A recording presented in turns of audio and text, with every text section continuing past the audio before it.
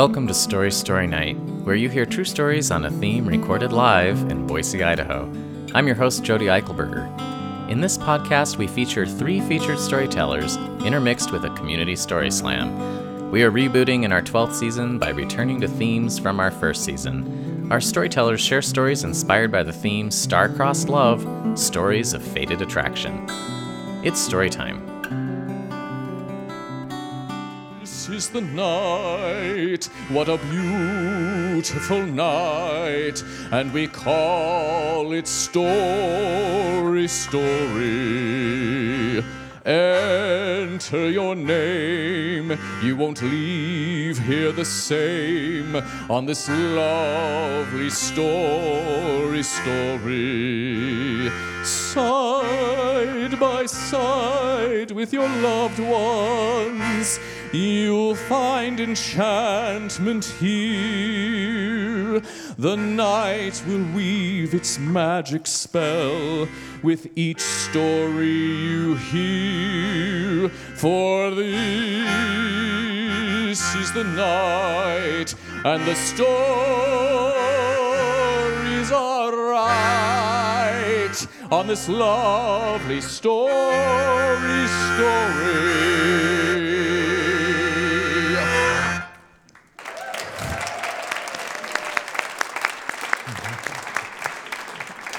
All right, while you're slurping up that last piece of spaghetti, we're going to move on with our first featured storyteller tonight. Now, this featured storyteller has gone through the path that we often see with Story. They started as a story slammer, and just like you can tonight by putting your name in the story slammer pot. Then, actually, this was a little different. They were selected for the Slammer of the Year competition. That year, we were up at the Boise Depot, so we selected some of our favorite slammers from all season long, and then they battled it out. It's our only competition of the year where they battled it out at the train depot. They were on the wrong side of the tracks, and she competed in that. And now tonight, it's her first time as a featured storyteller. So please welcome Michelle Russell.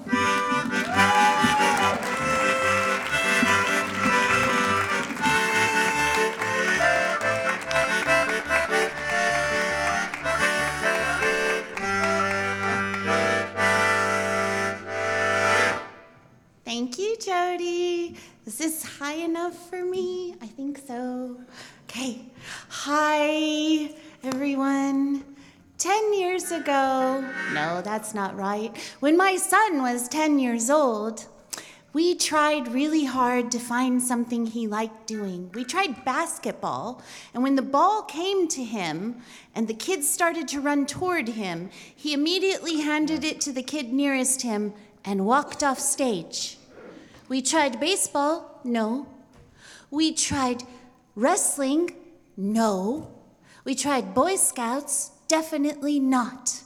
In 2007, I was recovering from the wounds of a painful divorce and trying desperately to shield my sensitive son from the ruin of everything he knew.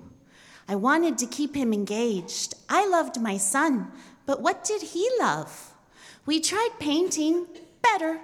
We tried drawing, better. We tried acting, yes. He did local plays at the Boise Little Theater, at the Shakespeare Festival, and at school.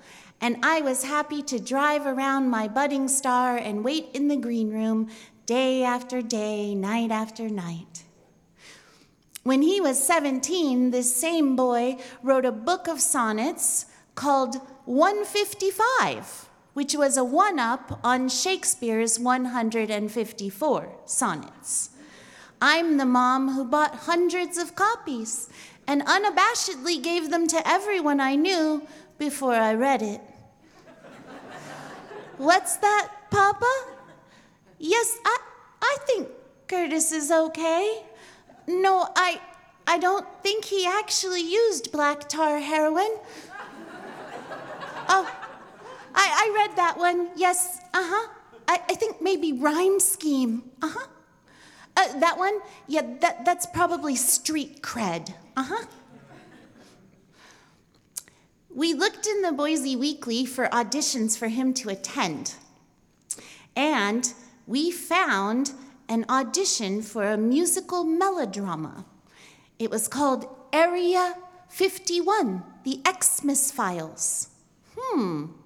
It was to be held at the Prairie Dog Theater, which used to be up off of Rose Hill. In the back of it was the Veterans of Foreign War and a lounge area. In the front of it was the Prairie Dog Theater. The Prairie Dog Theater was a dilapidated old building, and it had as many sketchy characters as it had sketchy corners in the building. We walked in, and there was sawdust and peanuts on the floor and a prevalent stale smell. We sat down near the piano to wait for his audition. As we looked around, I could feel his confidence shrinking and his anxiety growing as he took in the adult community theater actor scene. He turned to me and said these faithful words, Mom, will you audition? What? Will you audition? Go up there, fake an audition, make them laugh. Then no one will notice me. What? You want me to audition and this will somehow help you? Yes, Mama, please. I scooched over to the man who seemed to be the director and whispered, Add my name to the list. Quickly telling him, this isn't a real audition, this is a ploy. This ploy to make my son feel better. He snorted at me and told me I was next. I marched up to the stage. I turned and faced the audience, lamenting all the while that I always get myself into these things. Sing! Sing! Oh no, I don't know the words to any songs. Oh no, much less the melody. Oh no, sing! Okay. Happy birthday to you. See how this went? Everyone was laughing and having such a good time. I think they thought I was trying to be funny. I wasn't, but it didn't matter. It worked. Curtis successfully auditioned, and away we went. Later that same afternoon, my cell phone rang, and the director said, "We have a part for you." And I said, "Oh no, you mean my son. That wasn't a real audition. I can't possibly. I'm not an actor. I work full time." He said, No, we mean you. And I said, No, you mean my son. And he said, We only have a part for you. We only have a part for him if you take a part. Monday morning, I was teaching Shakespeare to my 9th graders on autopilot while my mind actively tried to solve this dilemma caused by this director. He can't give me an ultimatum. There's got to be a way out of this. Shakespeare wrote no love stories, only tragedies. Star-crossed love comes from Romeo and Juliet, blah, blah, blah, blah, blah. I taught this play for 5 periods a day for 5 years in a row. Back at our first rehearsal 1 week later, seems there was no way out of this dilemma that didn't involve heartbreak for my son. I looked around. Surely this must be a mistake. Surely there's someone else. Curtis had been cast as one of 2 children anxiously awaiting Santa Claus and Christmas. He got to wear footy pajamas and had easy lines. I had been cast as Agent Scullery, an X-Files investigator tasked with saving Christmas from the evil Atlas, who was Santa's twin, spelled backwards, of course. I had a whole script of lines, a whole script. And I had to wear an ugly, ill-fitting suit. Okay. I looked around again and took in my cohort. There was a leading man with mouth sores. There was a plump, balding woman who seemed to be a regular. There was a long-haired, shifty stoner type. And a grown man wearing Bart Simpson house slippers and pajamas in the middle of the day. Oh, and the stage manager who never once looked up from his pasta bread bowl. Here we were. And then it was break time, and we went to the lounge at the VFW, permeated with smoke everywhere. The walls seemed to be breathing smoke. The hot dogs were served lukewarm and perfectly rubbery. I wondered if time stopped here. And then the director called us back. He often had us do silly things to start the warm-ups. Today, he said, turn to your right and massage the person in front of you. I made sure Curtis was in front of me. Before I could look who was behind me, strong hands gripped my shoulders and drove them into meltdown. I may have moaned out loud. I dared look over my shoulder. The stoner. I actively avoided him the rest of practice. As we were leaving, I noticed he was riding a bike. And the words came out of my mouth unbidden. "Wanna ride?" He smiled, sized up my car for bike hauling capacity, found it adequate, smiled to my son, nodded, and got in with us. My heart was all aflutter. I was sweating. I don't know why. He's not my type. I had a little argument with myself. He's a grown man. He's wearing green tights and Yoda ears. Stop it. He's shifty. Stop it. He's careless. Stop it. He's nearly homeless. Definitely stop it.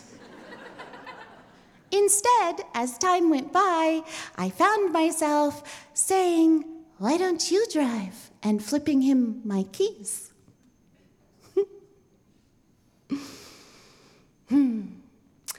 13 years from that first fateful touch, and that shifty stoner and I have traveled the world together. We combined our families, my sons, his daughters, all ours. We lost a combined 120 pounds. He helped me stop drinking. And to this day, his touch still makes me swoon.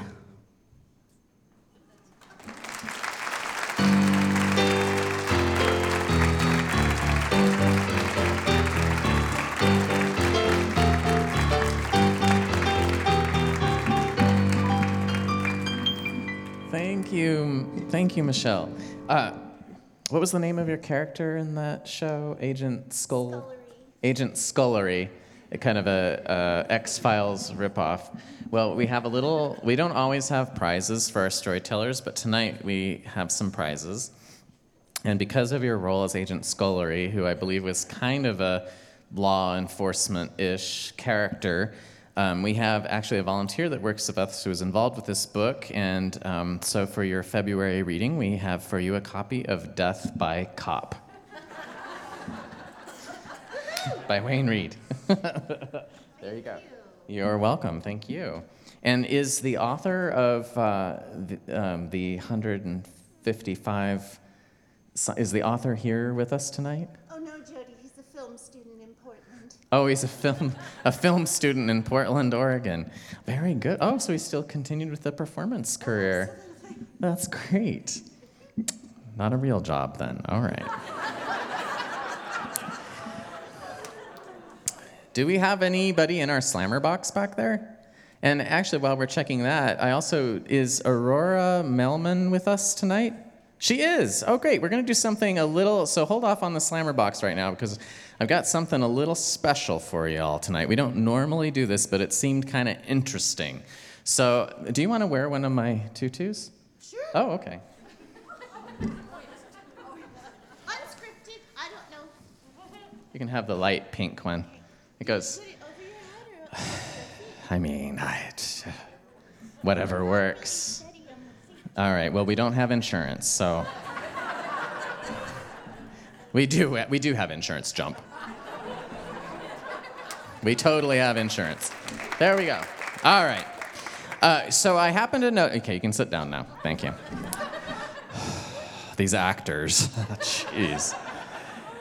So I happened to notice in the Boise Weekly recently, they did their Fiction 101 competition, and there was a 100, so the basic premise, I think, is you have to write a fiction story and only use 101 words.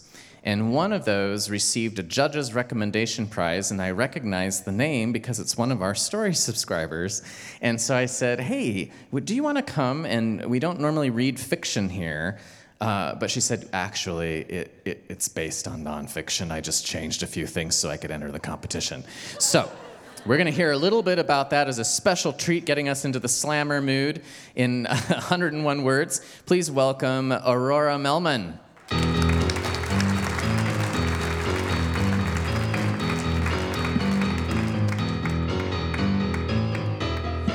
We've also broken the rules, because usually we say no notes, but this is literature, so there can be some, we got a few notes there.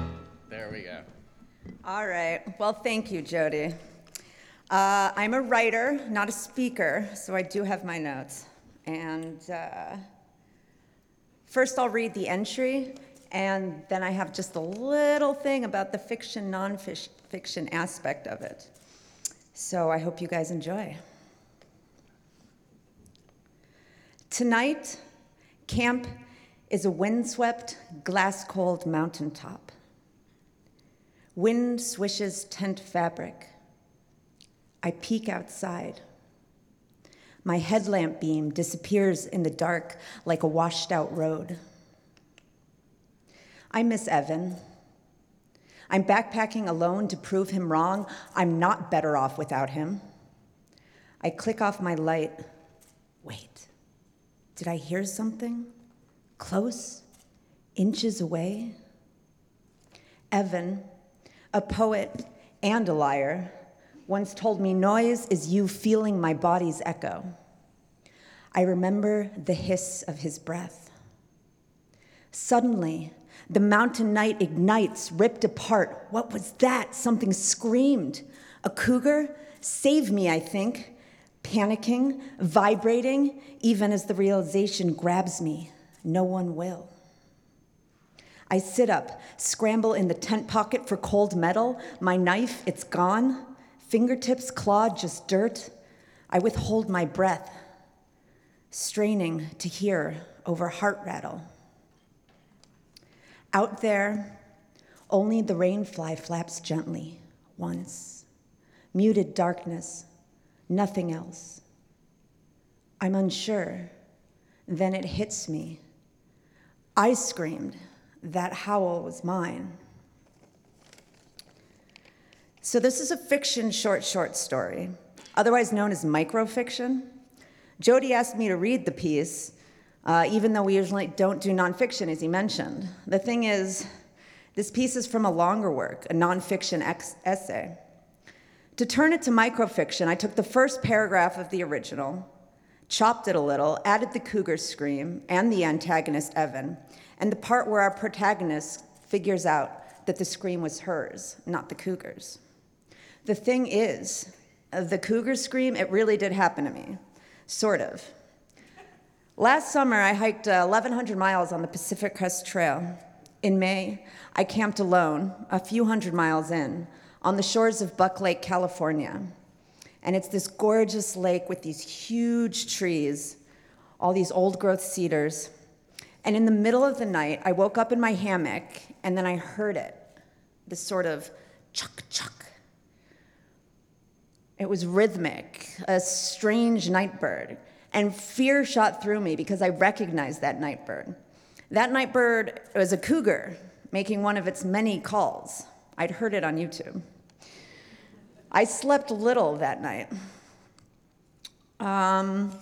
So then there's the part with the scream, and that must be made up, right? That part wasn't made up either. A month later, 600 or 800 miles north, I was camped alone again on a little lake in Oregon, way out in the wilderness. I hadn't seen anybody in 24 hours. And sometime in the night, I was wrenched from sleep and my hammock bounced and dropped with me in it, yanked by some hand or claw or monster I couldn't even fathom. And I heard screaming then, dark and guttural and low. I was sure the scream came from whatever animal had tried to rip down my hammock with me in it. As the screams subsided, their echoes rolling away, waving out and widening and running off over the lake, only then did I realize that I had been the one screaming in terror. Those were my cries echoing out in the night. I hadn't even recognized them. I was hardly awake when it happened, and I didn't feel them leave my body. It turned out, in the morning, a knot on my hammock had yanked out while I slept, and so the hammock had dropped about 2 feet, which was terrifying. The moral of this story, if there is a moral, it's the thing about fiction. And the thing about fiction, it is rarely, if ever, fiction alone. It's made-up reality woven in new ways, just as nonfiction, otherwise known as story or memory, thanks to our imaginations, often is many parts fiction. Thank you.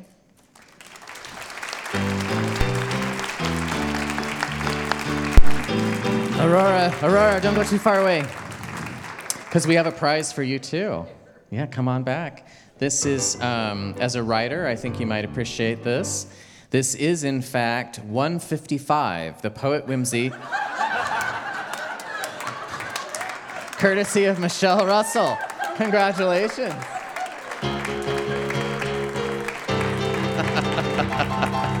All right, do we have an actual slammer in the box? I think you were moving up here with some tickets, so we'll go ahead and do that. Remember, it's a 5-minute story. Wow, 101 words. I'm so impressed. And Aurora, if you could sign, I don't know if there's anyone left at the Slammer booth to do the release form. Yeah, 101 words. I can't do anything in 101 words. I couldn't even answer the phone with 101 words. Oh, we have a selection here. Okay. People have lots of star-crossed love stories. Fated Attraction. Remember, PG-13. All right, this is a Story Night regular, and so we have enjoyed her stories for a very long time. Please welcome back Bean.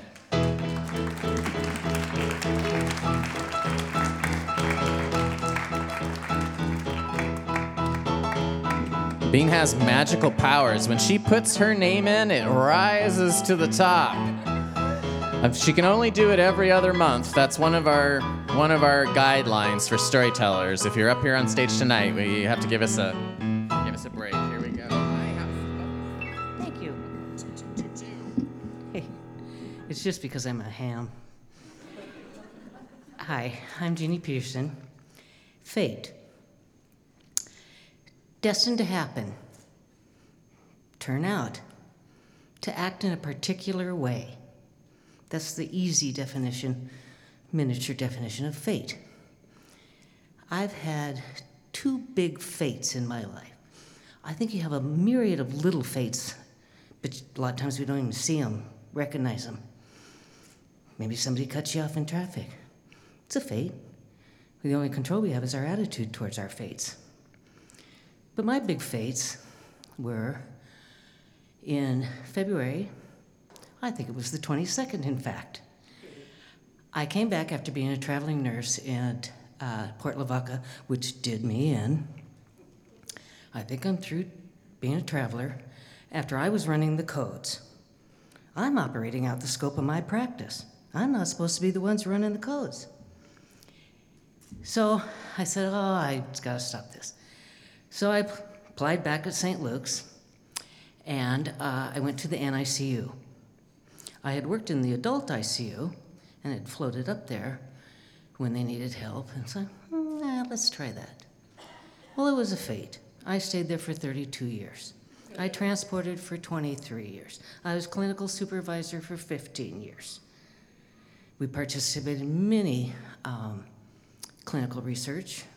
Heidi Alves from Harvard came out and taught us NIDCAP, Neonatal and Individualized Developmental Care Assessment Program, nesting babies, the sound, light, everything for them. She came out and taught us 3 times. We were on the research for the jet ventilator, Brunel down in Salt Lake. We were on the research, University of Michigan, for the oscillator ventilator, meconium aspiration. And we were on their research for ECMO. Put a line in their jugular, put a line in their carotid, take that blood out, and do whatever you want to with it. And then I retired. And then it was a wonderful fate to have. My second fate was Danny Peterson. We met in 1977, end of January. I had seen him, my friend Madeline said, hey, you want to go to play with me? Okay. And it was adaptation. You suffer heart attack, go back 3 spaces. And I liked this dented-headed fella. I could tell he wore a cap. It was Danny. You could definitely hear him. Never had to mic him. And I thought, I'll try to hustle him at the closing night party. And it was our friend Dylan Marys, but he showed up with another girl. So hell, who cared? And then he called me up on, like it was a Tuesday. I said, hi, this is Dan Peterson, remember me? Yeah. You want to go to Mary's birthday party with me? Okay. So that was on a Friday. No, it was on a Saturday. I had to call in sick for it. Oops. And a bunch of us went to Penn Gillies after work. I was working 3-11 shift in the adult ICU. And we went to Penn Gillies after work, and he was there. I thought, yeah. We talked afterwards, and I lured him home to my house. He wants to come over and smoke some hash. Yeah. Thought he had money. He was driving an Audi. It was his mother's.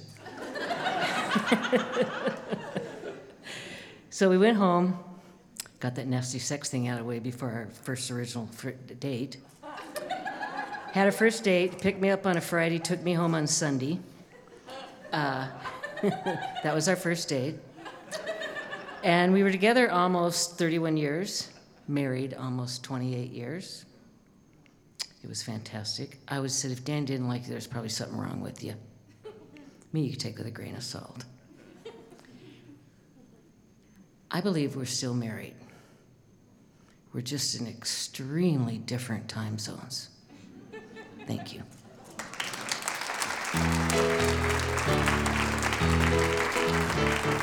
Don't forget your book, 155 Sonnets.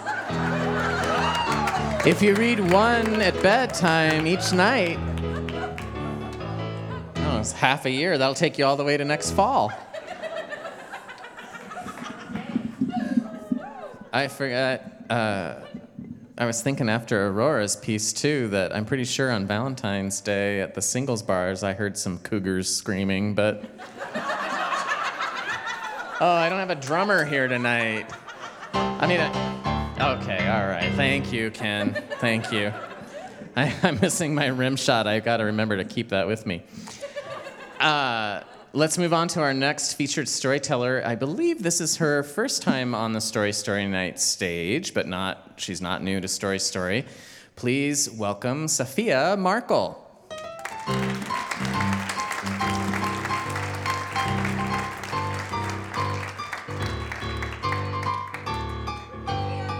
Okay, the stairs are all the way over there.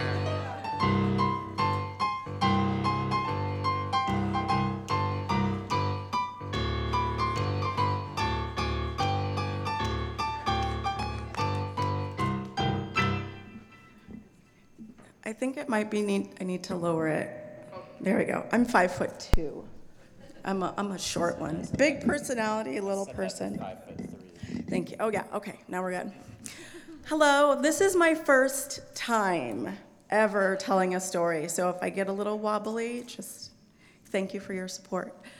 I went on a 6-week, 5,000-mile love tour, and it was when I returned that I found out the truth.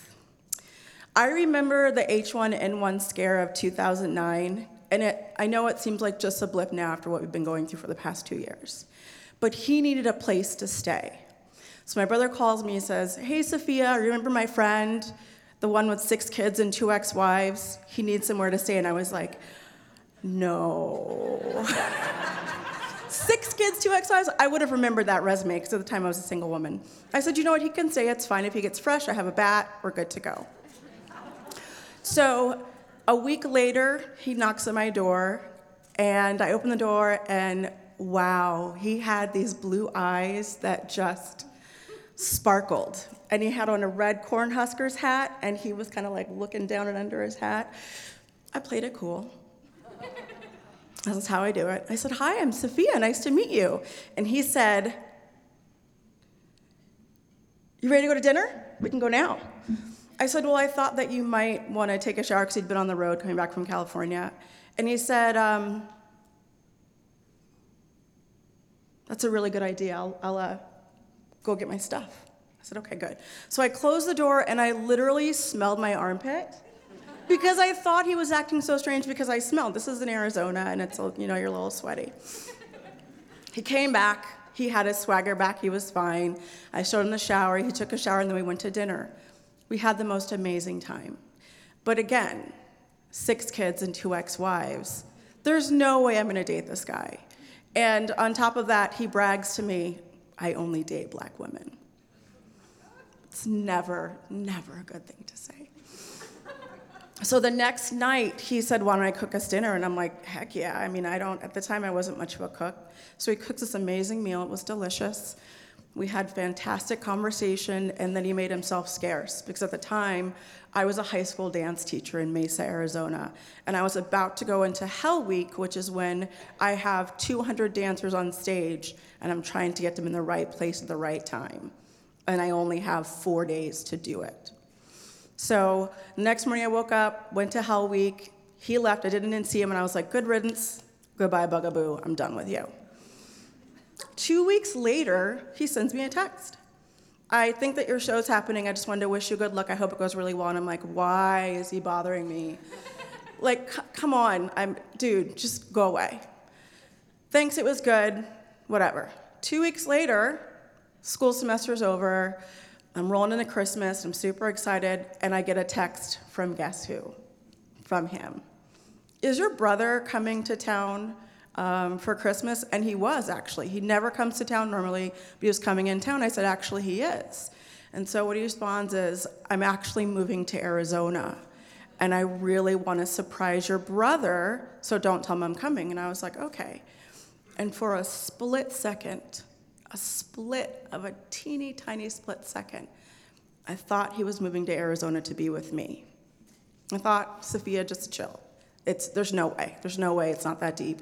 He had a really great time when he was here. He liked four-wheeling with his Jeep and just going out on hikes. So about a week later, we're texting because we'd gone to a party for the holidays. And I meet him outside, and I see him, and my heart kind of flutters a little bit. And I'm like, crap. So we go inside, and my brother sees his face, or my brother sees him, and my brother's face, he got this huge smile on his face. And it was just sheer happiness and love and appreciation and admiration. And the firm embrace that they gave each other, my heart opened. And I was like, okay, I get it. I'm open. And so for the rest of that weekend, we palled around. He helped me with my last minute shopping. We did holidays with my family. Actually, I did holidays with my family. He did whatever it is that he did. And then when my brother left, we started hanging out a little bit more. And the feelings started to grow. And I was like, okay, this is fun. We went on road trips. We talked. We dug deep, like all the bad stuff in our life. We just kind of threw it out. Because at the time, I was like 31 and he was like 40. So we knew that we just need to get it out, because if it's not going to work, it's not going to work. If it is, great. And it just kept getting better and better. In January and February, I actually was performing a show. And so what he did is he actually offered to take me to some rehearsals. He dropped me off some dinner every now and again. He brought me an iced soy chai, and I was like, yes. And he did those things intrinsically that I had wanted or hoped that a partner would do for me over the years. And so I was kind of like, okay, the picture, not perfect. But who am I to say that this is not the person for me? Because we dug deep. We shared the good, the bad, the ugly. 6 kids and 2 ex-wives. There's a longer story there. And 31 and not dating for a while and unmarried, there's a story there. And I thought, you know what? I love this man. And my mom loves him. My brother loves him. My family loves him. My friends love him.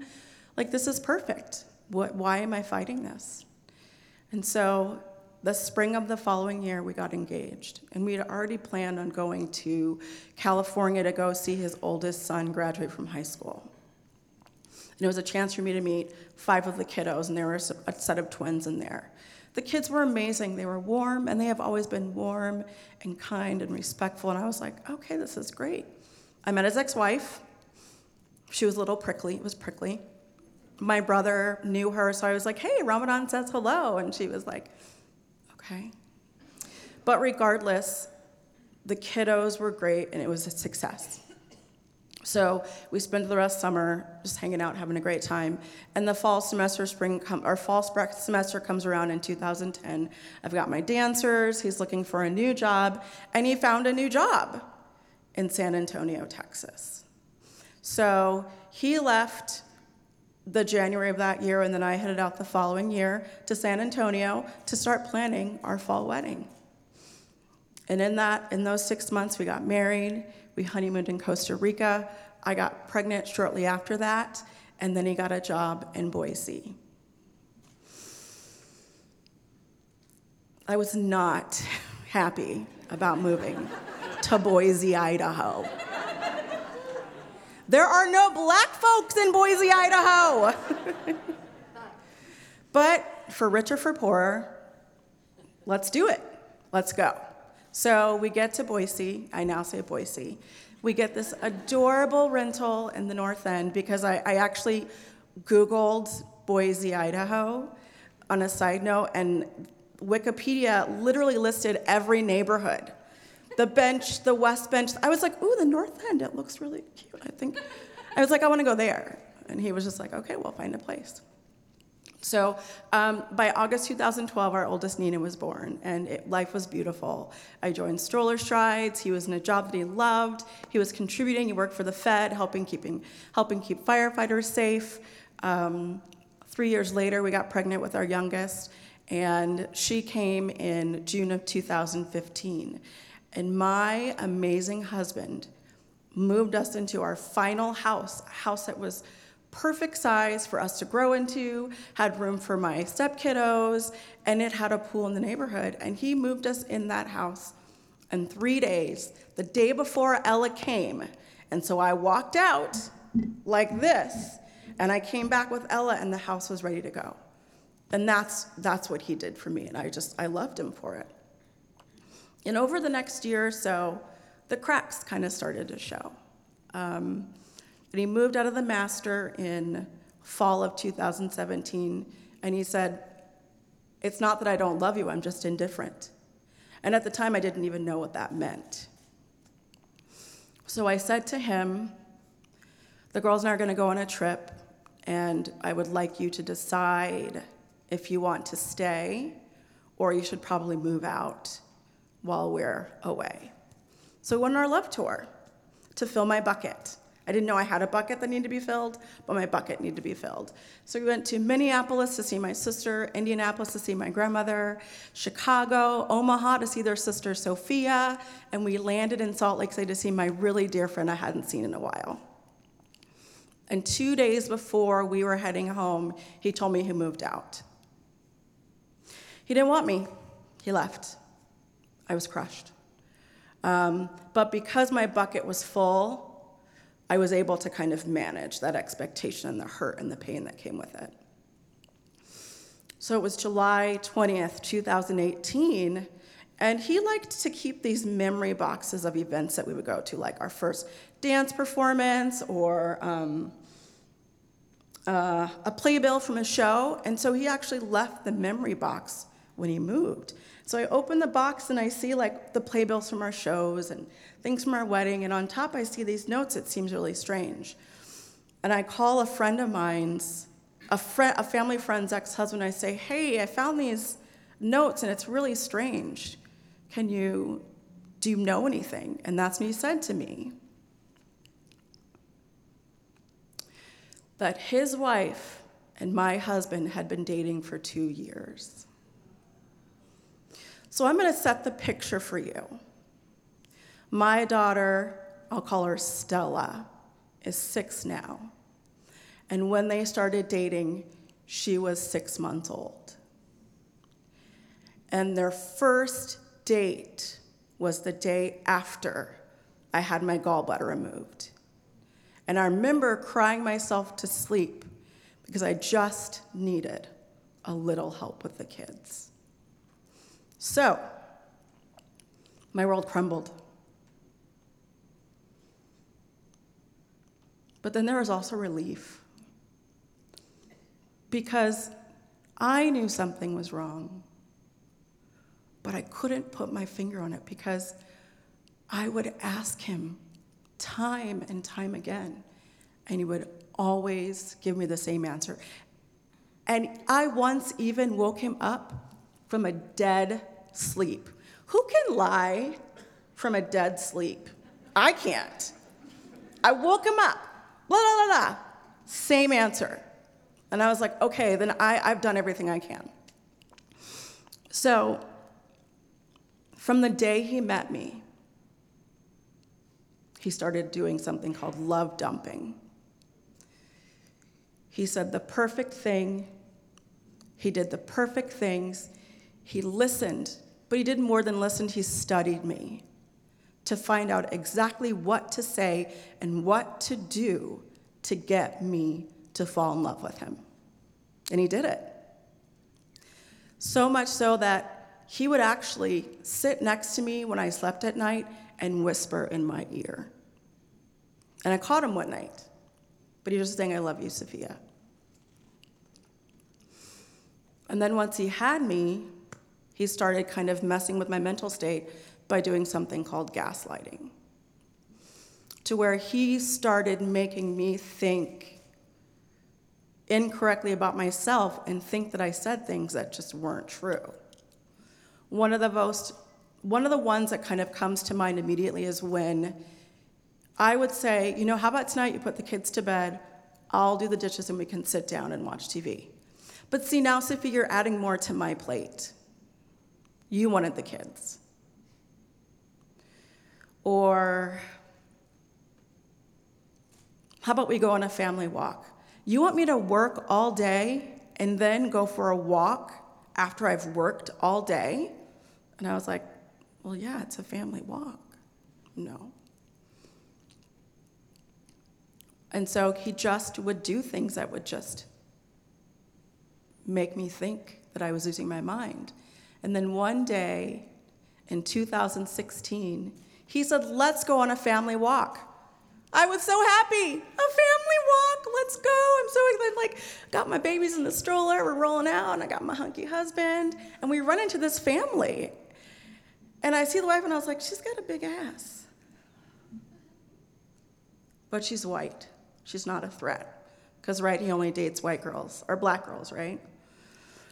And they're a really cute couple. Her husband's a little, I mean, he's not what I would have pictured her with. And that was her. So we started inviting them to our events, our family dinners, and Chris is traveling. Oh my gosh, he's traveling all the time. And he's mentoring, and they're working on a business in the office. And he actually encourages me to befriend her husband because he's the more of the stay-at-home parent. And I was like, okay, that's kind of weird, but that's fine. And all my friends were really worried about what was going on, but I did everything I knew to do to kind of see if he was telling the truth.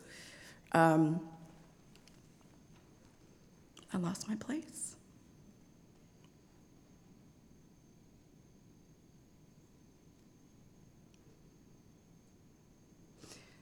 But the reason why I missed the signals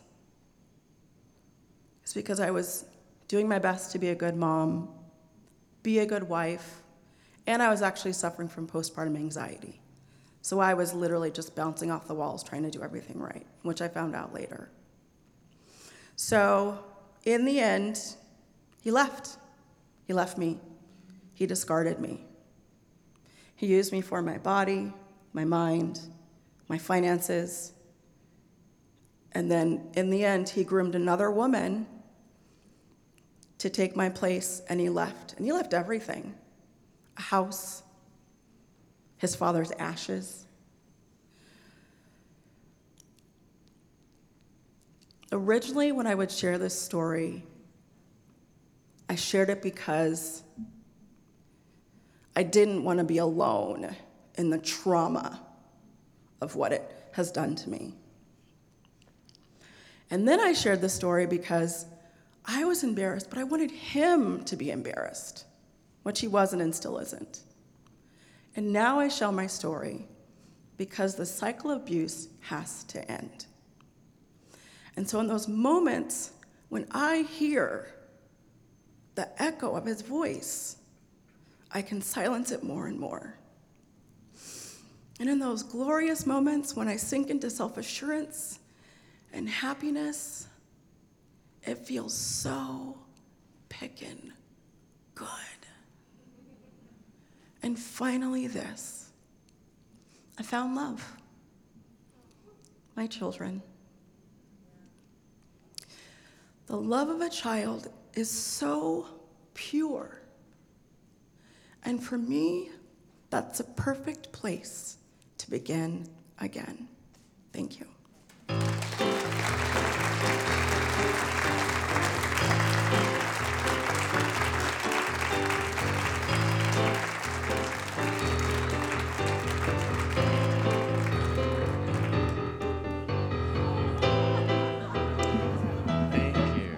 Thank you, Sophia. Yes, I'm holding your book. Okay, I'll give that to you too. Okay. First, I'm going to read a little something from this. Do you think that's okay? All right. It's love. The Boise group definitely has... Okay, I'm actually reading our sponsor message. The Boise group definitely has a faded attraction for Boise. We are a small, carefully curated group of deeply experienced real estate agents who live and work in Boise's most Boise neighborhoods. We are serving the world's greatest clients who have fallen in love with the Treasure Valley, and it's in our stars to deliver exceptional professional real estate skills in a 100% Boise style. Thank you, Boise Group. All right, we are going to take a little break, give you a chance to visit the restrooms, visit our bar either in the back here or in the lobby. You can also sign up at our Slammer booth. And Ken Harris is going to be playing during intermission, so we'll see you back in about 10 minutes.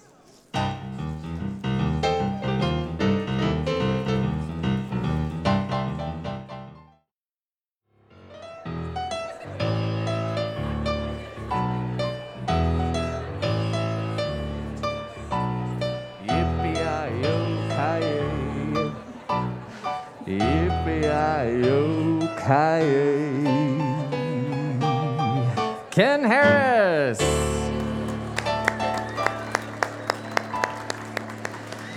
And we're actually going to begin our second act with a feature song from Mr. Harris, which he has titled, I think, maybe special for this evening, The Story Boogie.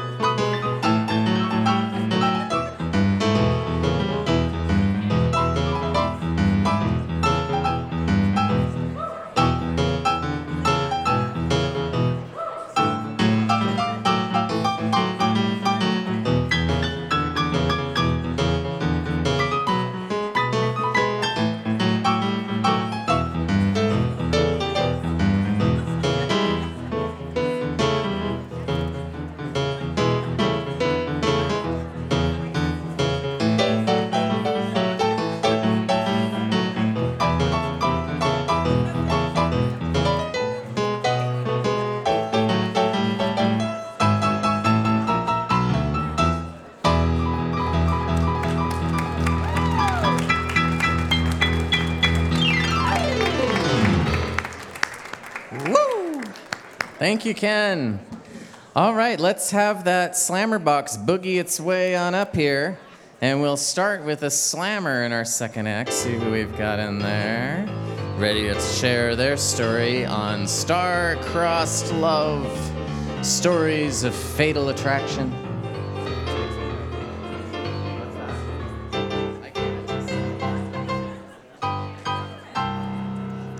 Bum, bum, bum. This is the night for John Matai, and he's going to share a story. John, paging John. Here he comes. All right, ladies and gentlemen, John.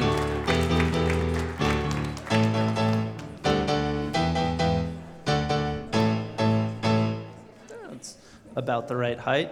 Hi, everyone. My name is John Mathai. I'm originally from South Carolina, so bringing a bit of geographic diversity to this crowd. And if you think that's the only type of diversity I'm bringing, you're probably right. So, cool. So I grew up in a small town in South Carolina, and the way things work there is your mom or your dad knows someone who knows someone who knows someone, and they're going to do something for you in return for you doing something for them later. And that is how I got to go to Ecuador when I was in between 8th and 9th grade for a summer. there was a very well-to-do private school in Atlanta, and my school administrator knew their school administrator, and it was essentially a subsidized trip to a foreign country with a bunch of strangers. So I was like, great, I'll do it. So I show up at the Atlanta airport, and there are 5 other students that I have never met before, never texted before. I didn't have a Facebook, so I couldn't stalk them. And they're at the gate talking with their parents, saying goodbye, and I walk up to the chaperones, and I'm like, hi, I'm John. And they're like, great, nice to meet you. Where are your parents? And I was like, they dropped me off at the door. I don't know, I'm coming back, right? So I go to Ecuador, and I learn Spanish, and there are 3 guys and 3 girls. All of us are roughly the same age. And you can kind of see where this is going. And there's this one really cute girl, and like throughout the course of the summer, we're talking in Spanish and in English and getting to know each other better and doing all the fun, young, lovey-dovey stuff that you can do when you're in a foreign country, like go for walks and make out and hold hands. And so because we were such a small cohort, the chaperones, and like by the end of the session, they had really developed a lot of trust and respect for us. And so we spent the last week at a small beach town in Ecuador, and they were just like, all right, just don't do drugs and don't get pregnant. And I was like, those are the same rules my parents gave me, so I can abide. So we spent the week like hanging out in the hammocks and like hanging out with the locals, and it was great. And you know, I was in between 8th and 9th grade. Like, sex was like on the mind, but not front of mind. I was like, I don't know, never done it before. I was the oldest, so I didn't have an older brother or older sister saying like, do this, don't do this. So I was like, all right, well, we'll see. So we go to Quito, the capital city, to fly home, and we have 3 days in the capital city, and they put us up at a relatively nice hotel, and all the chaperones are women. And we get into the lobby, and the 3 guys, we all look at each other, and it dawns on us that one of us is gonna have their own room, because there's only 2 people to a room. And so we check in, and the chaperone hands me my key card, and then hands the other 2 guys their key cards. And I'm looking at this like, you have got to be kidding me. Like, I am not a lucky person, but this makes up for it. So we go to dinner. They like take us out to dinner actually in the hotel at the restaurant, the whole group. And at this point, like, one of the guys had ended up developing a thing for the niece of the host family. And so, like, they were a little pair, which was hilarious because he spoke the worst Spanish and she didn't speak any English. So it was a purely physical connection. And then there were some, like, other goings-ons. So we, like, all hang out and we watch a movie. And it's fun. And then I start to stumble my way through the conversation of like, hey, you know, maybe if you're interested, would you want to like come back to, and there was no like, shh, yes. It was like, no, I'm going to let you finish fumbling your way through this because this is great. And I did, I finished, she said yes. And so we go back to my room, which had a really nice view overlooking the city, and I put on another movie or whatever. And I will keep this PG-13, I promise. We're in bed, well, on top of it, and I'll never forget, I'm on my back, looking up at her, and there's this mutual, just like this bloom of understanding and desire and just urgency. So we both bolt from the bed and run to the bathroom, and she starts vomiting in the toilet, and I start vomiting in the tub because I felt like giving her the toilet was the gentlemanly thing to do. So we finish with round 1, And we put our clothes back on. I walk her back to her room and proceed to waddle back to mine. And the whole cohort is bedridden for the next 2 days with the worst bout of food poisoning I have ever received in my life. We did not sit next to each other on the plane. They managed to get everyone aisle seats for easy bathroom access. And I never talked to her again. Thank you.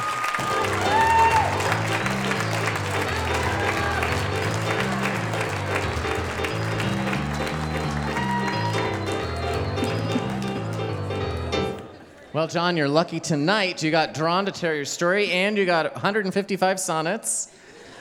Oh my gosh, I was so uncomfortable during that story. Like food poisoning was a relief. I was like, oh, thank God. Food poisoning. Although, don't they say, like, your first experience with love is something you carry with you all through your future relationships? I don't know, it must be kind of like, I don't know, you get that certain feeling, and then you're like, Gonna bring up our next featured storyteller, our last featured storyteller, who, as far as I know, does not have food poisoning. First time on our stage, please welcome Spencer Harbor.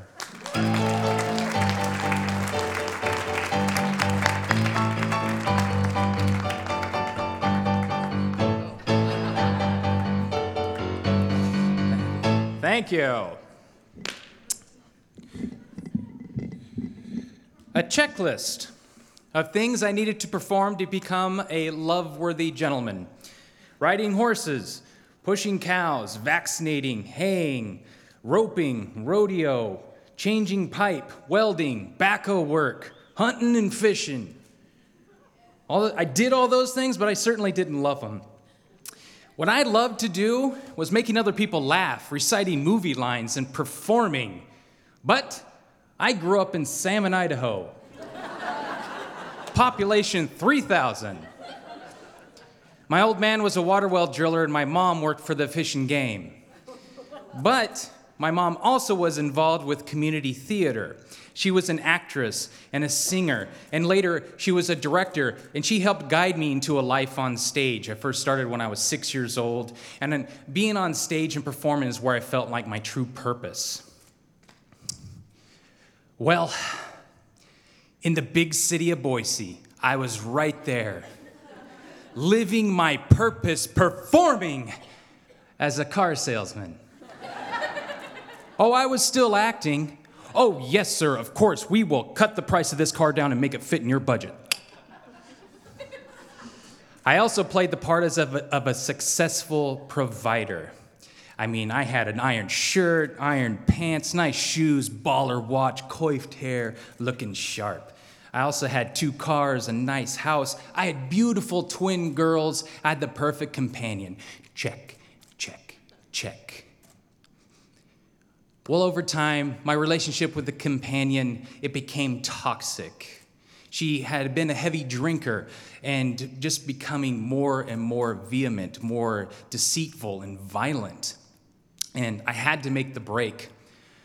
And when I broke the news to her, I went to work, and she had taken the kids and barricaded herself inside of our house and called the cops and claimed she was being abused. So when I went back to the house, I realized that I was told that I could not enter the premises, or I could not see my kids.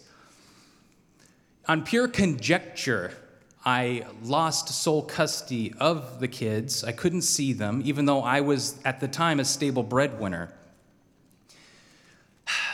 So I was at the mercy of a volatile ex with wildly swinging emotions. So this made pickups and drop-offs with the kids a near impossibility, because a lot of times the authorities were involved and everything was messy. And everything, all the circumstances surrounding me at that time made me sour. And being a sour car salesman, never a good thing. So I started calling in sick, which technically wasn't really a lie, because I was sick of harassing people. trying to come up with witty comebacks to, "I'm just looking." So I started ignoring my sales manager's phone calls telling me to come into work. I just stopped going. I ignored his voicemails. I just didn't care anymore. I didn't care about a lot of things. I didn't care about haircuts or regular showers. I definitely didn't care about paying any bills or answering my mail. My car got repoed. I let that happen. My house was foreclosed. I was like, take it. I moved 5 times in as many months, sold off everything that I owned, and scraped up just enough money to afford rent, a 450-foot shack on Hayes Street behind a house there in the North End. I lived completely broke. I was stressed to the gills. I was still gaining weight like crazy. And I think that's because Papa Murphy's accepts food stamps. So I was just at the edge for just long enough. I made friends with the bottom. I mean, it was just right there. My kids were gone, and I had no identity. Some friends of mine had become DJs, and they introduced me to the electronic music scene in Boise. And it was there that I sought refuge. And the music just made me feel at peace, and I could just avoid guilt and shame and pain just long enough to flow into a better feeling. And I felt super comfortable at these parties, walking amongst all these lonely, broken souls in the dark, all hoping to cash in on some form of ecstasy. And massage was a universally accepted currency at the time, and I got real good at it. I loved giving massages. I would massage the shoulders and feet of previous partners in my life, and I found that it always relieved a lot of my stress. So when someone would ask me for a massage at these parties, I set my hands at 10 and 2, and I taxied these people to places far, far away. And the fare that I received for having given said ride was the praise that I longed for.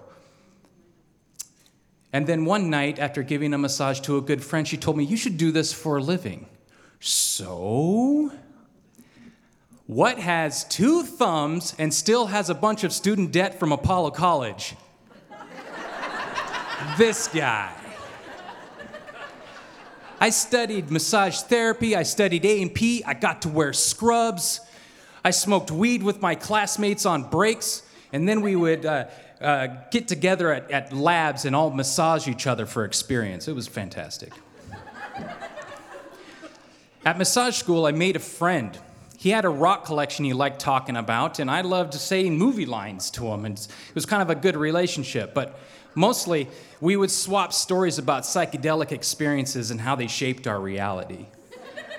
And we became real close. One day, he told me that a friend of his, an uber-loyal and dedicated deadhead that had claimed to have been to over 1,000 concerts, had gifted him several reams of this orange sunshine blotter acid. He kept it sealed in a metal barrel in the middle of a cow pasture where he dug and buried it and kept it buried in this pasture since the 60s, man. I was intrigued. Who wouldn't be? So, days later, my friend gave me 2 little bits of piece of paper, and he said to use that at my discretion. So, there was a big music festival coming up near Riggins, Idaho, and I decided to save this for the trip. A friend of mine drove me up there that evening. I made camp, and I told myself, look, I'm just going to take one of these things. And, if the story were correct, we're talking about a 40-year-old little itty-bitty piece of paper, a quarter the size of my pinky nail. How strong could it be? Jimi Hendrix? Whatever. 20 minutes later, excuse me while I kiss the sky. I became hyper aware of everything, the ground, the sky, the trees, the stars, the music. It just warm thumps of electro just wrapped my heart in soul submissive hugs, and the lights were vibrant and glowing with a million different intricate textures. It was beautiful, and I danced I danced my ass off. Steam was just flowing off me and sweat was just coming down in buckets and my legs cramped up and someone had to come and massage my legs. I didn't care. I was still going. I was flowing. I danced to let go. I danced to heal. And the entire time I was feeling the most intense love that I ever felt in my entire life. And that was all for me. Finally, at sunrise, standing on the banks of the Salmon River, taking in the sounds of the water pulling itself across the rocks, each ripple grounding me deeper into a peaceful morning. I sat in the sand and I meditated.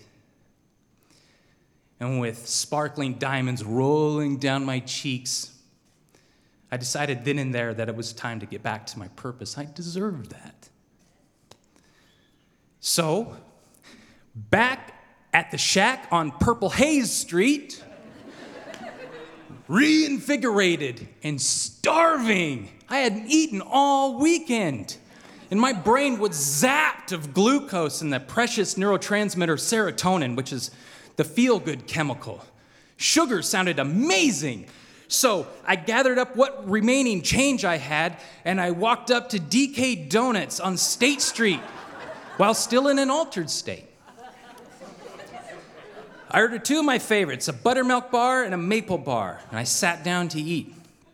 And over I saw a woman, an elderly woman, sitting at a table, and she was asking patrons for change. She seemed in need, and I felt compelled to give something.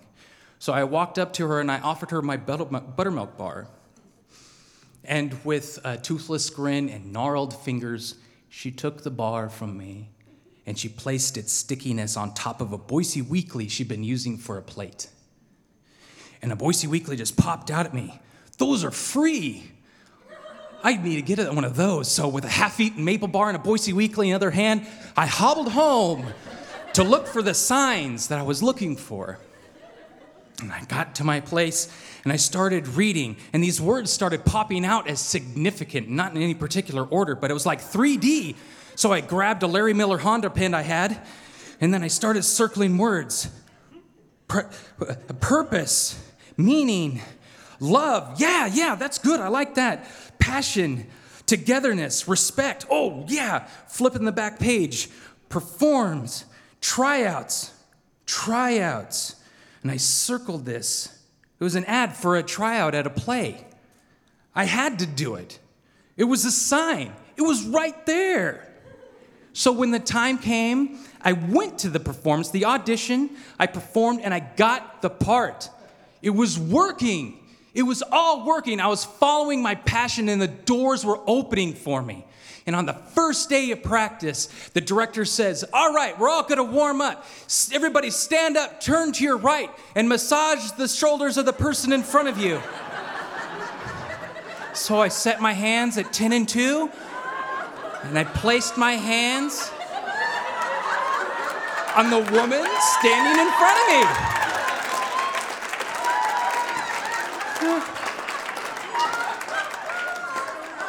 And her shoulders are wound as tight as piano wires. But my warm grip melted her into a deep guttural moan. Oh yeah. Still got it. After practice, the woman saw that I rode a bike, and she asked, "Do you want to ride?" So in my head, I'm going, of course Tubby wants a ride. So it loaded my bike in the back of her Pontiac Vibe, said hello to her son who was reading Harry Potter in the back, and we drove home. And on the way, she was just chatting. We were sharing stories, and she was talking about her time teaching in Los Angeles and Hawaii. I don't quite remember much of the conversation because I was too busy looking at her body language. She had one hand on the wheel, she had her right hand behind playing with her hair, and then she had her left leg propped up on the dashboard. Just chatting and driving.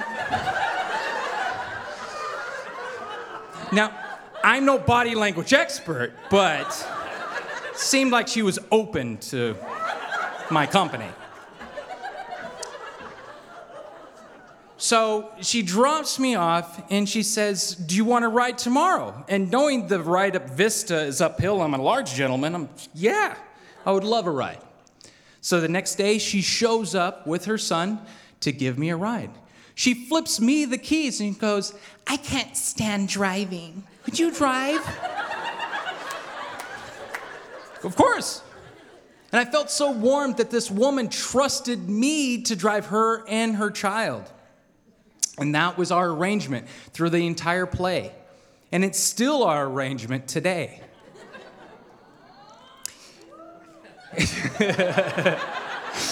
And that's our arrangement. For a lifetime supply of massages and chauffeuring, I won the hand of my true love, my best friend, and my teacher. She helped me get sober. I lost 60 pounds finding yoga. I got my master's degree. She helped me find the barber. And most importantly, she helped me find my self-respect. And we successfully combined our families. Her 2 boys and my 2 girls became our children. And we traveled the world together, living and loving in Tokyo. We lived in Munich, a bit in time in India, La Grande. And here, back to Boise, 13 years after that audition.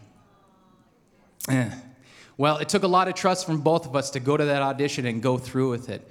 And a bunch of weird stuff had to happen to help guide us here to you all here tonight to present this tale of Fated Attraction.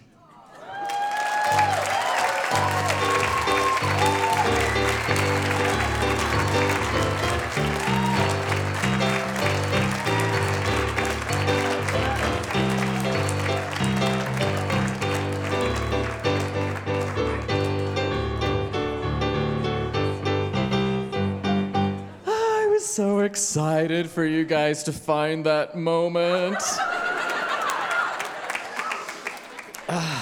So, Spencer,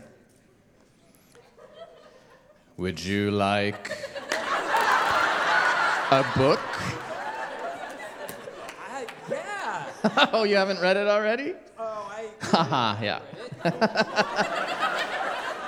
Hey, Carolyn, can we also get him a tutu from the green room? I feel like you're missing out now with everybody up here with their tutus. All right, we're gonna bring the slammer box back and have some more fun with some slammers.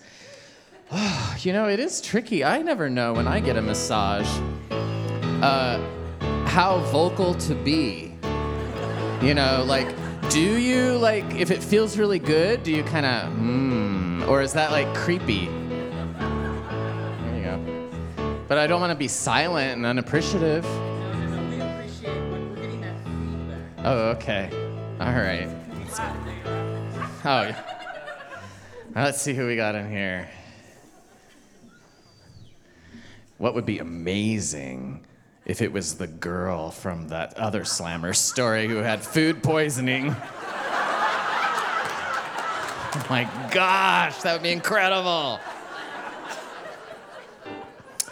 Well, unless this girl's name is Jonathan, it's not gonna happen this time. Jonathan Lithgow, you're up for a slam. Ah, right here.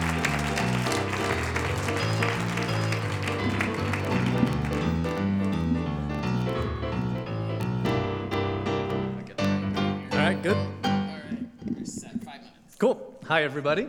So I do have a food poisoning story, but mine was in China, so I think we're okay. I'm actually here with my first love. Her name is Abby. She's sitting over there, and we met when we were going to West Junior High School, which no longer exists. But stayed really, really, really close best friends ever since. So at first I thought I knew the story I was going to tell, and then I misheard you, and I thought you said fatal attraction, and it went in a whole different direction. Oh, I was wrong. It's Fated Attraction. Oh, okay, great. So with fated attraction, that got me thinking. And you know, I think all of us think of fated attraction and we hope to find what these two found. And I think we all hope that we don't see tragedy and that we don't see the heartbreak. But I think that's the thing, is that I think when we get to our stories and it's not exactly the happy ending, I think really we have to wonder if our story is over yet. So I'm a Boise guy, went to Bora High School. My dad went to Bora High School. My mom went to Boise High School. We've been here for forever. And I met my wife about 15 years ago now at Boise State. She walked into my political science course and couldn't take my eyes off her. I think I turned around and I looked at her walking to the back seat and I just stared. It was one of those things where you couldn't resist. And I'm kind of forward and I kind of just jump into things. So in the middle of the break, I ran up next to her and I said, "So, are you gonna sit down, are you gonna move down by me or should I move up by you?" And in that momentary stall, I said, "I'll grab my stuff." I grabbed my stuff, I moved up, and we started dating immediately. Within 2 months, we knew that we were gonna get married. Within 4 months, we were engaged, and a year later, we got married at the Boise Botanical Gardens. And to wrap this into a 5-minute story, it's a much longer story. But part of me was I grew up super conservative Christian at going to Euclid Avenue Church of the Nazarene, downtown North End, Boise. And I learned 2 things. One, on one hand, I learned about the truth about love, how to love your fellow man, how to love God, and how if you do those 2 things, you've done everything right.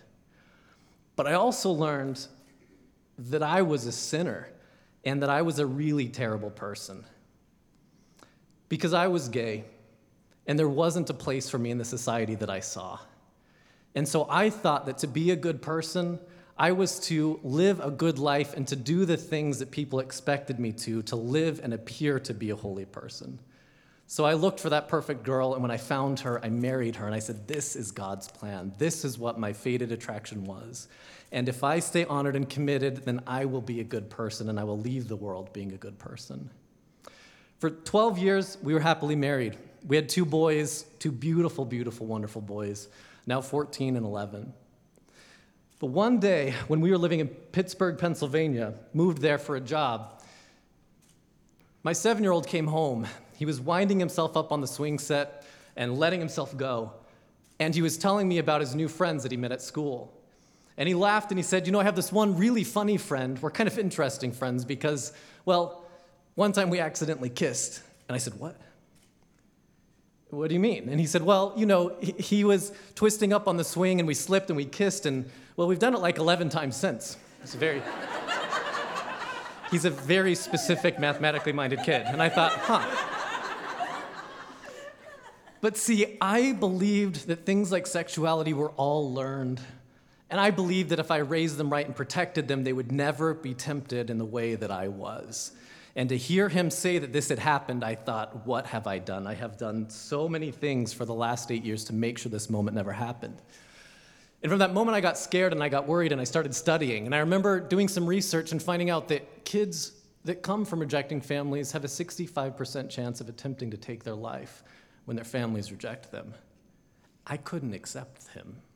I was in a place that all I could do was deny and to push it away and to use the only 2 tools that I knew, which was shame and judgment, to try to make sure that he never followed through with that. So I thought about it for a while.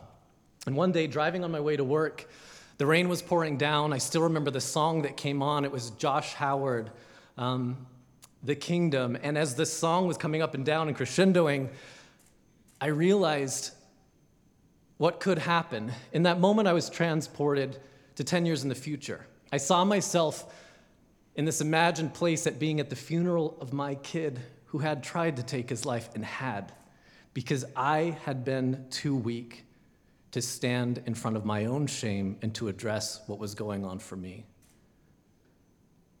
The tears poured. I don't know how I got through the day. But at the end of the day, I came home and I pulled who was the love of my life out of our boys' bedroom, saying the prayers for what I knew would be the last time because I knew that she wouldn't be able to stay after that. And I told her that I was gay. and she didn't believe it. And it took us 6 months of fighting to figure out that we had to end, and she ended up moving back to Boise.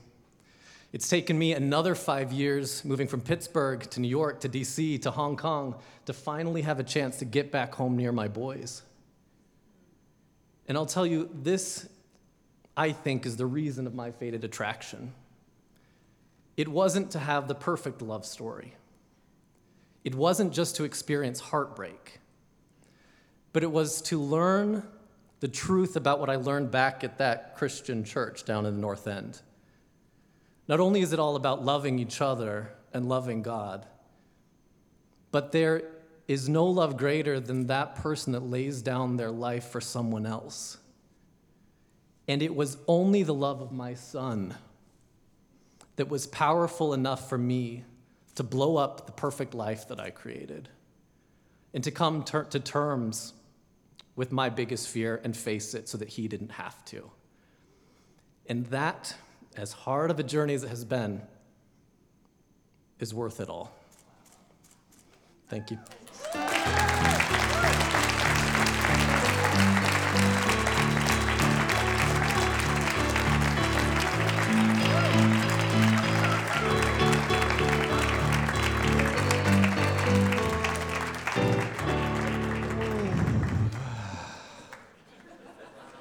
The night will weave its magic spell.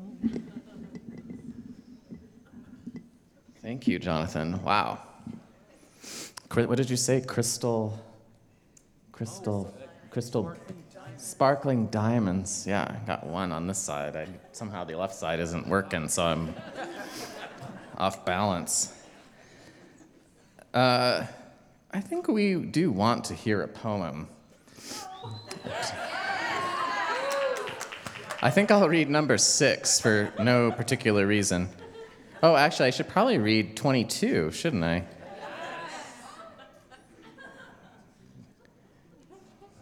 Oh boy, I hope this is good. Sonnet number 22 by Curtis Matthew Russell from 155, The Poet Whimsy. I've got a lot of jumbled sentiments. Addicted to those camels, got bad breath. I'd even whipped out my tin of mints. I'm just another to die a sad death.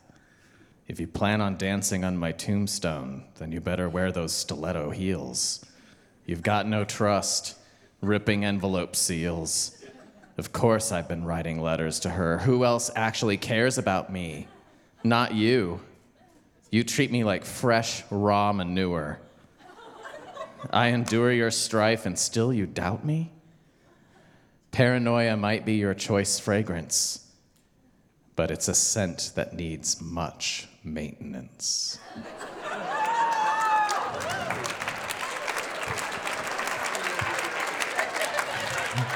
Number 22, everybody. Wow, the film student in Portland. Let's get our slammer box on its way back here. I will tell you that number 2, the one I was about to read, featured an ostrich. That was the first one. Here comes the slammer box.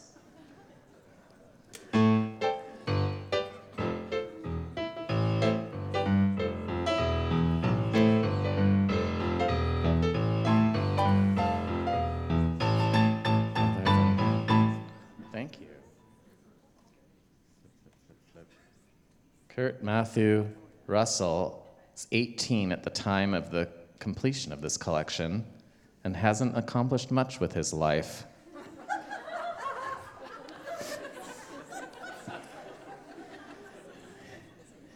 Let's find out what this person has accomplished. Please welcome Abby Stimpson. Abby. Yeah. Oh, on this side, you have to walk all the way around.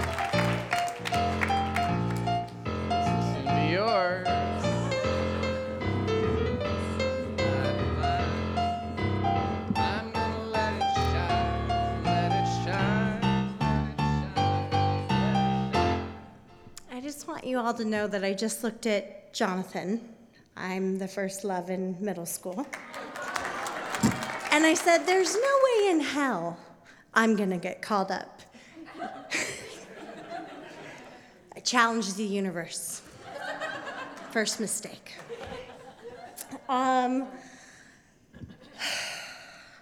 This is my first storyteller's night. I've never been to an event like this.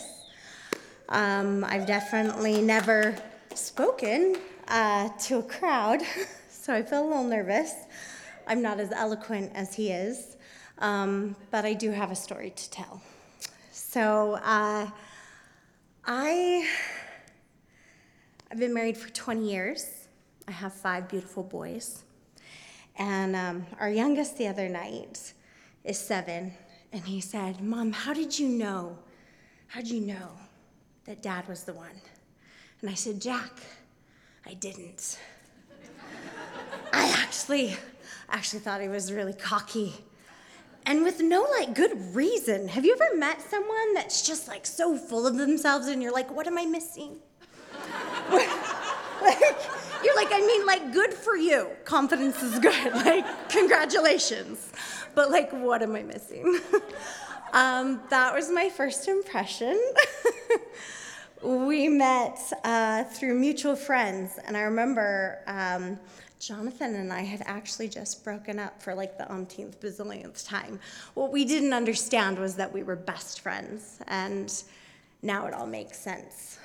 But really. So, anyways, my mutual friends wanted to get me out of the house because I was feeling sad, and they were like, "Come to this party," and I was like, "I don't really want to, but I will." And they came and picked me up, and they said, "There's this guy there, and he's just kind of annoying, kind of cocky, kind of full of himself, just ignore him." And then they were telling me about some of the other people at the party. Well, we show up at the party, and this guy walks up to me and instantly starts talking to me, and he's wearing a Mr. Rogers t-shirt. And on the front it says, "Can you say nifty?" And on the back it's got Mr. Rogers giving you a thumbs up saying, "I knew you could." And my girlfriend's like, "No, that's him." And I'm just like, great. So I don't know how to be rude. It's not something I was blessed with, so I'm trying to be polite and cordial and okay, thank you. So we visit very briefly, and then I enjoy the rest of the party, and I don't really pay much attention, but he keeps kind of popping up here and there. How do you massage my shoulders? That would have been the end of the night, but that was another day. So anyways, I wanted to go home. I still was just, I was young and heartbroken and very dramatic about the whole thing, so I just wanted to go home and wallow in my pity. And I told my girlfriend, I'm going to go to the bathroom, and then I want us to go. And so when I was in the bathroom, he goes up to my girlfriend, and he looks at my girlfriend, Jessica, and he's like, "Give me your friend's number." And she's like, "No." No, you're not even her type. And then Jessica gets up to go do something, and he looks at my friend Nanette, and he's like, "Nanette, just give me a shot. Give me a shot. Give me your number." And she's like, "Look, I'll give you her number, but don't tell her I gave you her number." She loves to take credit for the fact that we've been married 20 years. And I'm like, "You're the girl who didn't want anyone to know you gave him my number." So anyways, long story short, I remember our first date, and we went to Cafe Olay, of all places, not super romantic. But I remember us just talking, and he felt like an old friend.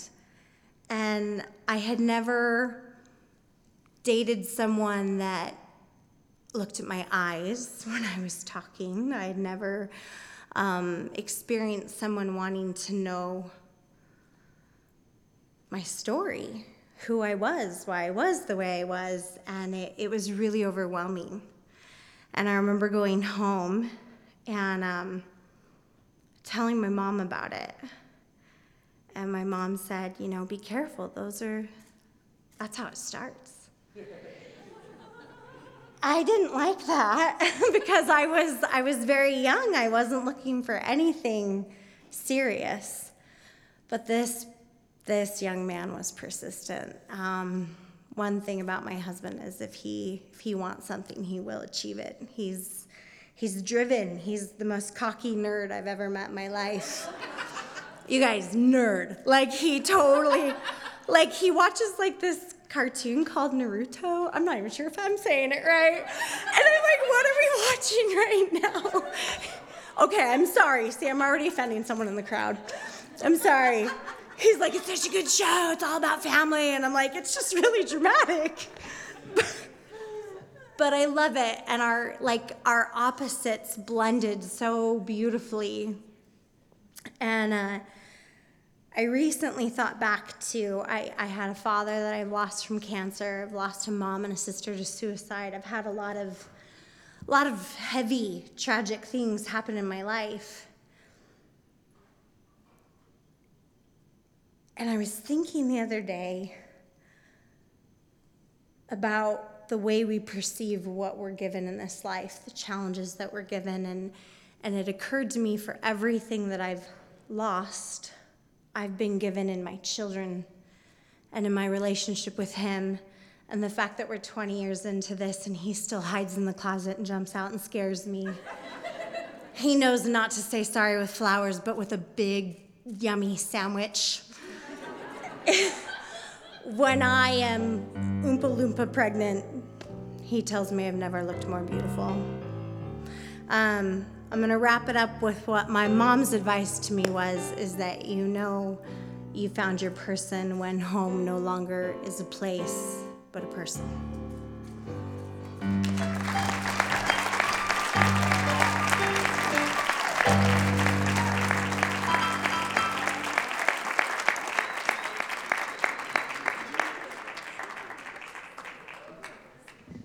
The reason we only have stairs on this side is so I can catch them with the book and still when they get to the front here.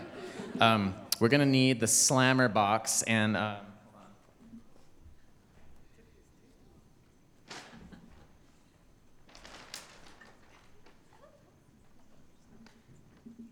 we're gonna need to do about 13 more slammers.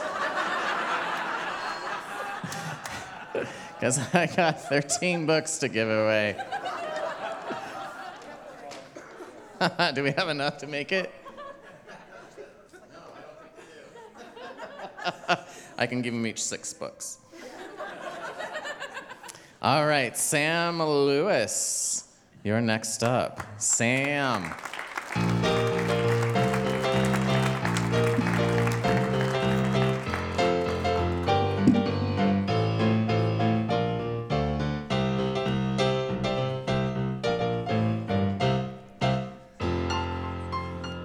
So I just found out about Story this afternoon by my girlfriend, and thank you to Safia, performing tonight.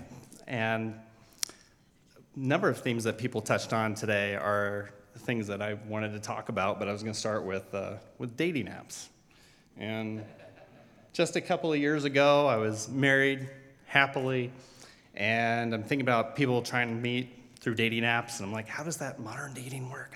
I don't know. Thank God I'll never have to know. And then I find myself in the throes of a divorce, and that was in 2020. And I came across OkCupid, heard about it from the Minimalists on their podcast. It said, met someone great, and I said, all right, I'll try that one. And I knew I wasn't emotionally available, so I thought, all right, I'll swipe. So let's figure out how this whole modern dating works. I'd met every other girl at school before, so this is all new. The divorce hadn't gone through yet, but I was just trying. I was like, what is this going to look like? I'm not there yet, but all right, got to prepare. And so I dated a couple of women, wasn't emotionally available, and I knew that was how it was gonna go. And then it was, my divorce had finalized, it was later in the year, I'm still not looking for anybody. And I thought, all right, I'll get back, I'm gonna try this swiping again, it's fun, you know, you're swiping. And I come across this one, and I'm like, oh, she's cute, right? Looks like we got some things in common, okay. And we end up chatting. And she says, well, I swiped on you back in February, which is actually 2 years ago this month. and we got to know each other. And when we talk about fated to be together, find a lot of things that we have in common that are very interesting. She's 6 days older than me. We're both born at St. Luke's, and we have a running joke that we were high-fiving as our moms. My mom was going in, her mom was going out. So it was a C-section. They stayed a few days, so right, we met 6 days. Pretty close. We think there was a high five. And then we found out that, she went to Silver Sage, I went to Amity. We grew up in similar areas, but not quite the same. And then we're talking about her brother going to Indian Lakes Pool, and I swam there every day, every summer growing up. And we found out just through discussions, we'd probably cross paths a whole lot of times. And then we were talking just the other night, a couple nights ago, and depending on how old some of you are, you might remember this movie, The Commitments. Does anybody remember the movie The Commitments from the 90s? Early 90s. We were like 9 years old, and somehow our parents were watching it, and we're like, let's watch this depressing movie about music and musicians and drugs and things like that. And she told me about a music artist. We're listening on the radio, and I said, oh man, that sounds a lot like The Commitments. So I pull it up on my phone, and she's like, seriously, I didn't think anyone else had ever listened to those songs. Got Mustang Sally. And I guess what I've come to know in just the last year and a half, I wasn't sure that I was going to find love, at least not this soon. It does seem like the universe does line things up, and she knows that. She's probably laughing. Someone said, of course, I didn't think I was going to get picked. Of course, I got picked for tonight to come up here. And she's my best friend. And as someone else had mentioned just before about home is not a place, it's who you're with. And we tell each other all the time, we're very gooey and sappy, and it never gets old. And we know that, and we love being able to be like that with each other, but it is to say, you're home. You feel like home, feels like home. We spend all this time together, and I have 3 daughters, she has 2 daughters, and we have a lot of daughters together.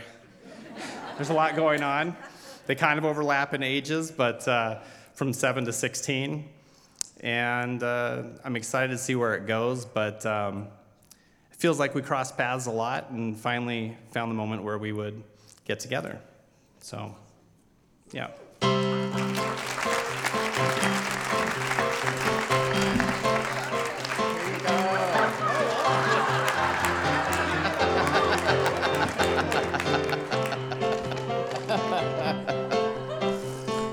All right, wow, what a great evening talking about love. And I'm glad that people stuck with the real theme, which was fated attraction, and not me when I said fatal attraction. That would have been a very different show. I'm interested. Maybe we'll do that one later. I do want to let you know, you guys, amazing stories tonight. Wow, yeah. And I know there may be some of you out there who, I believe all of you have a story, but sometimes it's hard to overcome that feeling of like, I just don't know how to do it, I don't know the rules, well, there aren't really any rules. But to discover that, we do offer our Story Studio, and the next one is going to be April 5th here at Jump. You can find it on our website or on Jump's website, and it's with our studio guide, Patty O'Hara, who is super fun. And it's just a great community workshop where you hear each other working out the beginnings of your stories. So that's happening then in the loft. I've been told that we have a technical difference tonight that I need to, oh, he's already there. All right. So a cue is going to magically happen, and I didn't need to even look back there. But we have come to our path in the road. If anyone wants a book of sonnets, come up and see us at the end. Stories come from the land as well as its people, and I want to acknowledge that we are on the land of the Shoshone-Bannock people. Story Night is supported by public funding for the arts through the Idaho Commission on the Arts, the Idaho Legislature, and the National Endowment for the Arts. We also receive funding from the Boise City Department of Arts and History. Remember, you can listen to podcasts from all our shows. Those are on iTunes, Stitcher, SoundCloud. Go to storystorynight.org and click on podcasts. You'll find it there. We also have a radio show, which typically plays the Radio Boise the Sunday before our live show. So we just had one this last Sunday. It's Story Story Night on Stray Theater. And if you want to see our previous shows or watch this one again, you can subscribe to our YouTube channel, and those videos come out a week or two after the show. Thank you to our crew, technical director, podcast engineer, Stephen Baldessari. Thank you to Ken Harris. Thank you to our photographer, Chelsea Hirata. Thank you to our volunteers and our volunteer coordinator, Natalia DiJosia. Thank you to our board of directors. Thank you to our story subscribers, our camera operator, Stan Carey. Thank you to Jump and the crew here for hosting us. Join us next on the last Tuesday, March 29th, for the continuation of our reboot and Story Story Night. Story Story Good Night. Beginning, middle, now at the end.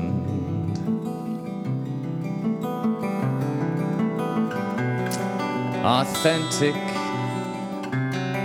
inspiring, spontaneous. So thank you. You shared your stories and you really listened. I might have come here as a stranger, but now I'm leaving as a friend. There's more. Here it comes. Almost there. And so the story never ends. Thank you for being here tonight. We'll see you for Rebellion. Story, story. Good night.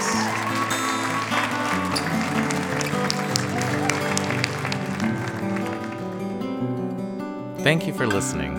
If you'd like to see the storytellers, in addition to hearing them, this entire show is available on the Story Story Night YouTube channel.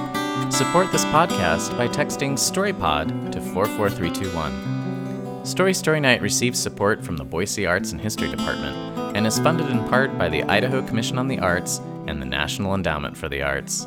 Thank you to our media sponsor, Radio Boise, and our season sponsor, the Boise Group. Podcast production is by Stephen Baldessari. Our theme song was composed by Dan Costello. You can rate and review this show on Apple Podcasts. Have a story? Call the Storyline at 208-917-1970 and leave a message. Please subscribe to Story Story Night on Apple Podcasts, Stitcher, or wherever you download your podcasts. Find out how to participate in our live show at storystorynight.org or visit us on Facebook. I'm Jody Eichelberger. Thanks for being a part of our story.